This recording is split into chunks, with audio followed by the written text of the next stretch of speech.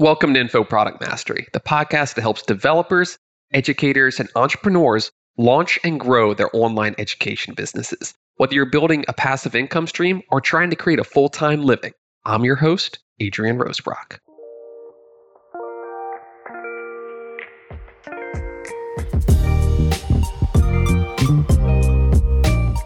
So over the years, I share my story with people, how I started Image Search, how I grew it, and they really see the value of creating this passive income stream or even being able to one day quit their job, have full autonomy of their lives. And it's alluring to them, certainly with good reason. But the number one question I tend to get asked is, how do I pick a topic to teach others, to educate them in? Then shortly after that, the next question is, how do I know people will pay for my book or my course on that specific topic? Both are honestly great questions, and both have to be addressed if you're going to brainstorm ideas for an info product business. And honestly, a single episode isn't going to be able to cover them both in detail. That's something I could talk about for days. To get us started, though, we're going to bite off the low-hanging fruit just to get your gears turning, get some ideas going. By the end of this episode, you should have a really good idea on how to brainstorm topics and also validate whether or not people will actually pay for an education material on that specific topic. So when it comes to picking a topic, there's really two schools of thought. The first is that you should leverage what you're already an expert in. Or there's the second option where you can pick a topic that's tangential to what you already know and what you want to hopefully become an expert in. And as you learn, you blog and you create YouTube videos as you go through the process of teaching yourself. Both have their merits. Both have their pros and cons, and we'll dissect them a bit today. But let's start with the first one, which is arguably the easiest one, the most intuitive one, and that's to leverage what you're already an expert at. So if you're a professional developer and you've been working in the field for a few years, honestly, you're an expert in something already. Now let's take an example. Perhaps you work for a company developing WordPress plugins. That means you have experience with WordPress, with PHP, with SQL, and maybe even have some front-end technology experience with JavaScript as well. The WordPress marketplace, man, that is a huge and lucrative area. There's a lot of money to be made developing WordPress plugins. And learning how to develop a WordPress plugin, that isn't necessarily easy either. I've personally purchased like a Udemy course on how to develop WordPress plugins because at one point I was doing a lot of work in WordPress and I wanted to understand it better. So I went out and I bought a course and I educated myself on it.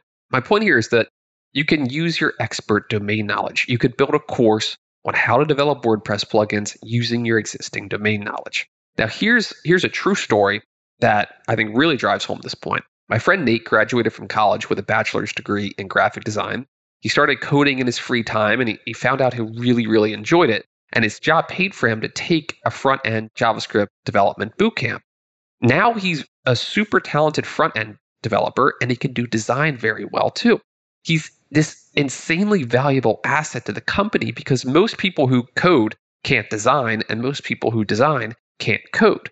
This is also a really great perspective for someone who wanted to create an info product business because Nate could teach designers how to code because he can speak to both people. He knows how intimidated designers can be of learning how to code, but he's been through that process. He's proof that it can be done if you put in the work. So if I were Nate and I were to start an info product business, I'd probably consider going that route. I'd say leverage your knowledge of design by speaking to designers and teach them how to code because there's not many courses that are designed for these graphic designers to get them up to speed in coding. Just a different mental framework, and Nate could speak to that very, very well. Another great example is my own personal story. I started coding when I was 14, and by the time I was 19, I was writing production level PHP for a popular website that had millions of eyeballs on it every month. And in college, I used my existing programming skills to quickly become proficient in Python. And of course, I studied computer vision in grad school.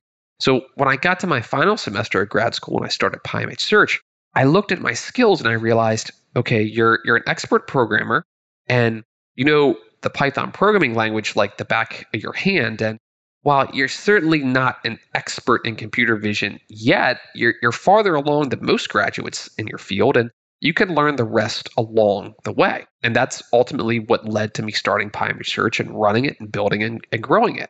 My point here is that don't be intimidated by the word expert. It's a relative term and it slides based on who is looking at you.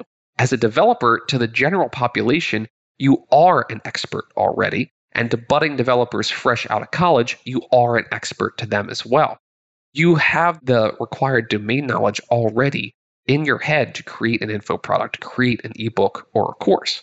The next step is to take 30 minutes and just brainstorm what you're already an expert in. And from there, say, are there any of these topics that I'd be willing to write content or create video tutorials on?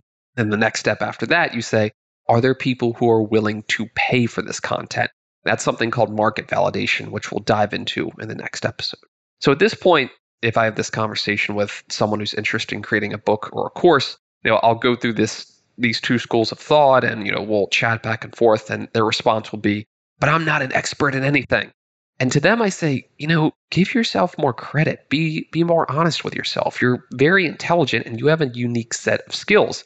And most of the time I hear this, I know it's because of one of three situations.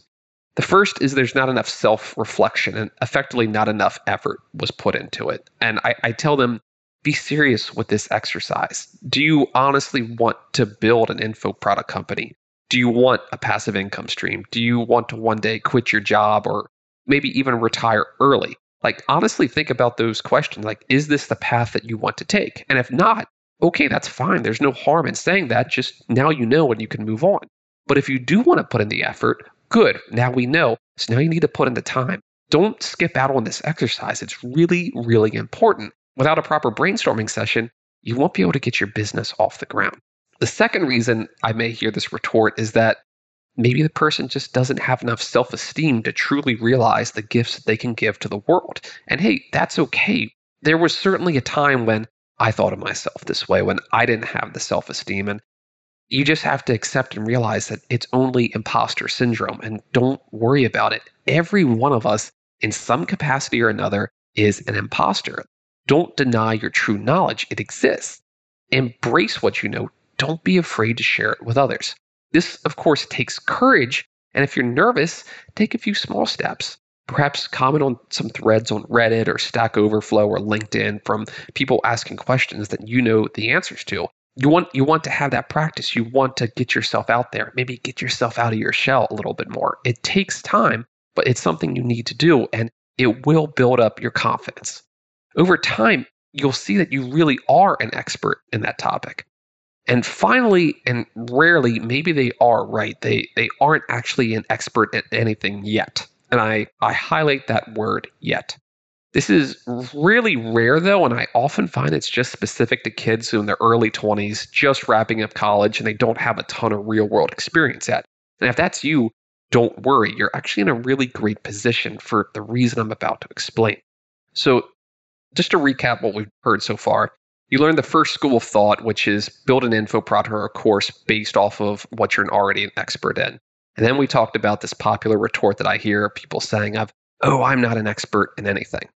Now we're going to come to this second way to brainstorm ideas for a book or a course. And it's a little bit of a longer play. It takes more effort, but it can actually be much more beneficial in the long run. And that's to become an expert in a topic tangential to what you already know.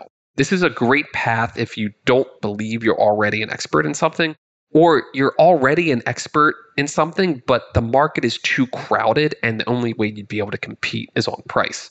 For example, you're an expert Python programmer, but the how to learn Python space is just so super crowded that you need to differentiate yourself further. You need to have some sort of niche within the Python space to build your castle, to build your business. So basically what you're doing is you're looking to find this sub niche. And again, you're not already an expert in this sub niche, but what you're going to do is you're going to blog about the learning experience, or you're going to create YouTube videos as you go.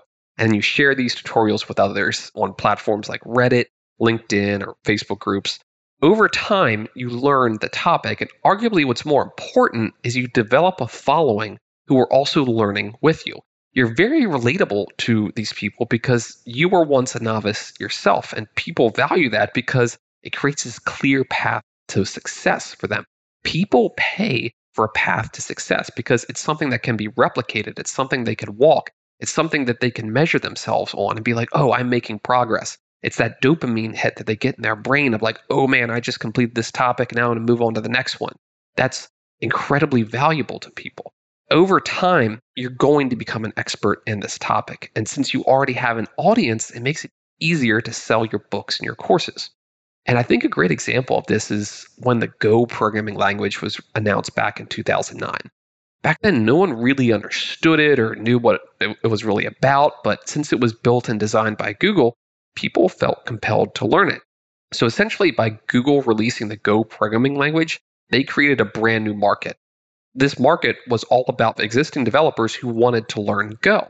So by 2010, 2011, I saw programmers who could code in other languages creating tutorials for Go. They had never written a line of code in Go in their life, and they were learning as they went along, but they blogged and they created tutorials during that learning process. And one of these guys, he developed a really substantial following, and he talked honestly just about the fundamentals. He talked about syntax, how it was different from other programming languages, static typing in Go, and how Go facilitated network and multiprocessing. He was already a programmer, he already knew how to code, and thus he could get himself up to speed with new languages and teach others. You can do the same. And had this person chosen to monetize his blog, he could have easily done so by creating ebooks or courses because he already had that following. My point here is that opportunity is everywhere. Don't be afraid to throw your hat in the ring. It doesn't matter if you're not already an expert in a given niche. You can become an expert in that niche through education, through teaching yourself, by doing the hard work. The only thing you need to do is write about that process or create video tutorials as you're teaching yourself. Put it out there. I guarantee you people are going to find it valuable because if you're struggling with an issue, there are at least 10 other people who are struggling with the same issue.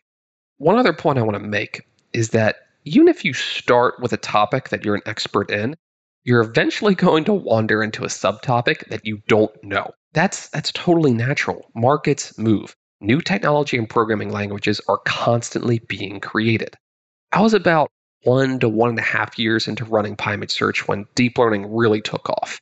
And at that point, I had a good amount of experience with machine learning and neural networks thanks to my PhD research, but not at the level required to teach others deep learning. So I did what any other academic would do, basically. I taught myself deep learning, but the difference was that I was blogging as I was doing it.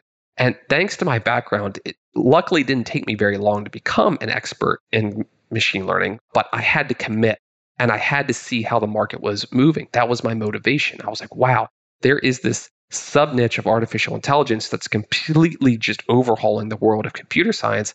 I don't want to miss out on this. So I put my back against the wall and I studied it and I learned it. My point here is I didn't stay locked into my specific niche, which was OpenCV library and the Python programming language. I allowed myself to be a bit more fluid and to cover tangential topics. That fluidity created explosive growth in the business, and I was able to ride a super large, powerful wave that honestly reshaped nearly every aspect of computer science. If, on the other hand, I had this fixed mindset, that would have never happened and I would have missed out. So keep that in mind when you're working on info products. You may need to pivot every now and then to catch the full wind in your sales. There's nothing wrong with that as long as you stay true to yourself and what your customer needs are. So listen to your customers, listen to your readers, listen to your YouTube viewers. They're going to give you invaluable feedback that you could use to create new products, to iterate them, and maybe even to go off in different niches, which could be more lucrative to you in the long run. If you have any questions about this episode or suggestions for future episodes, send me an email at questions@infoproductmastery.com. Thanks for listening, and I'll see you next time.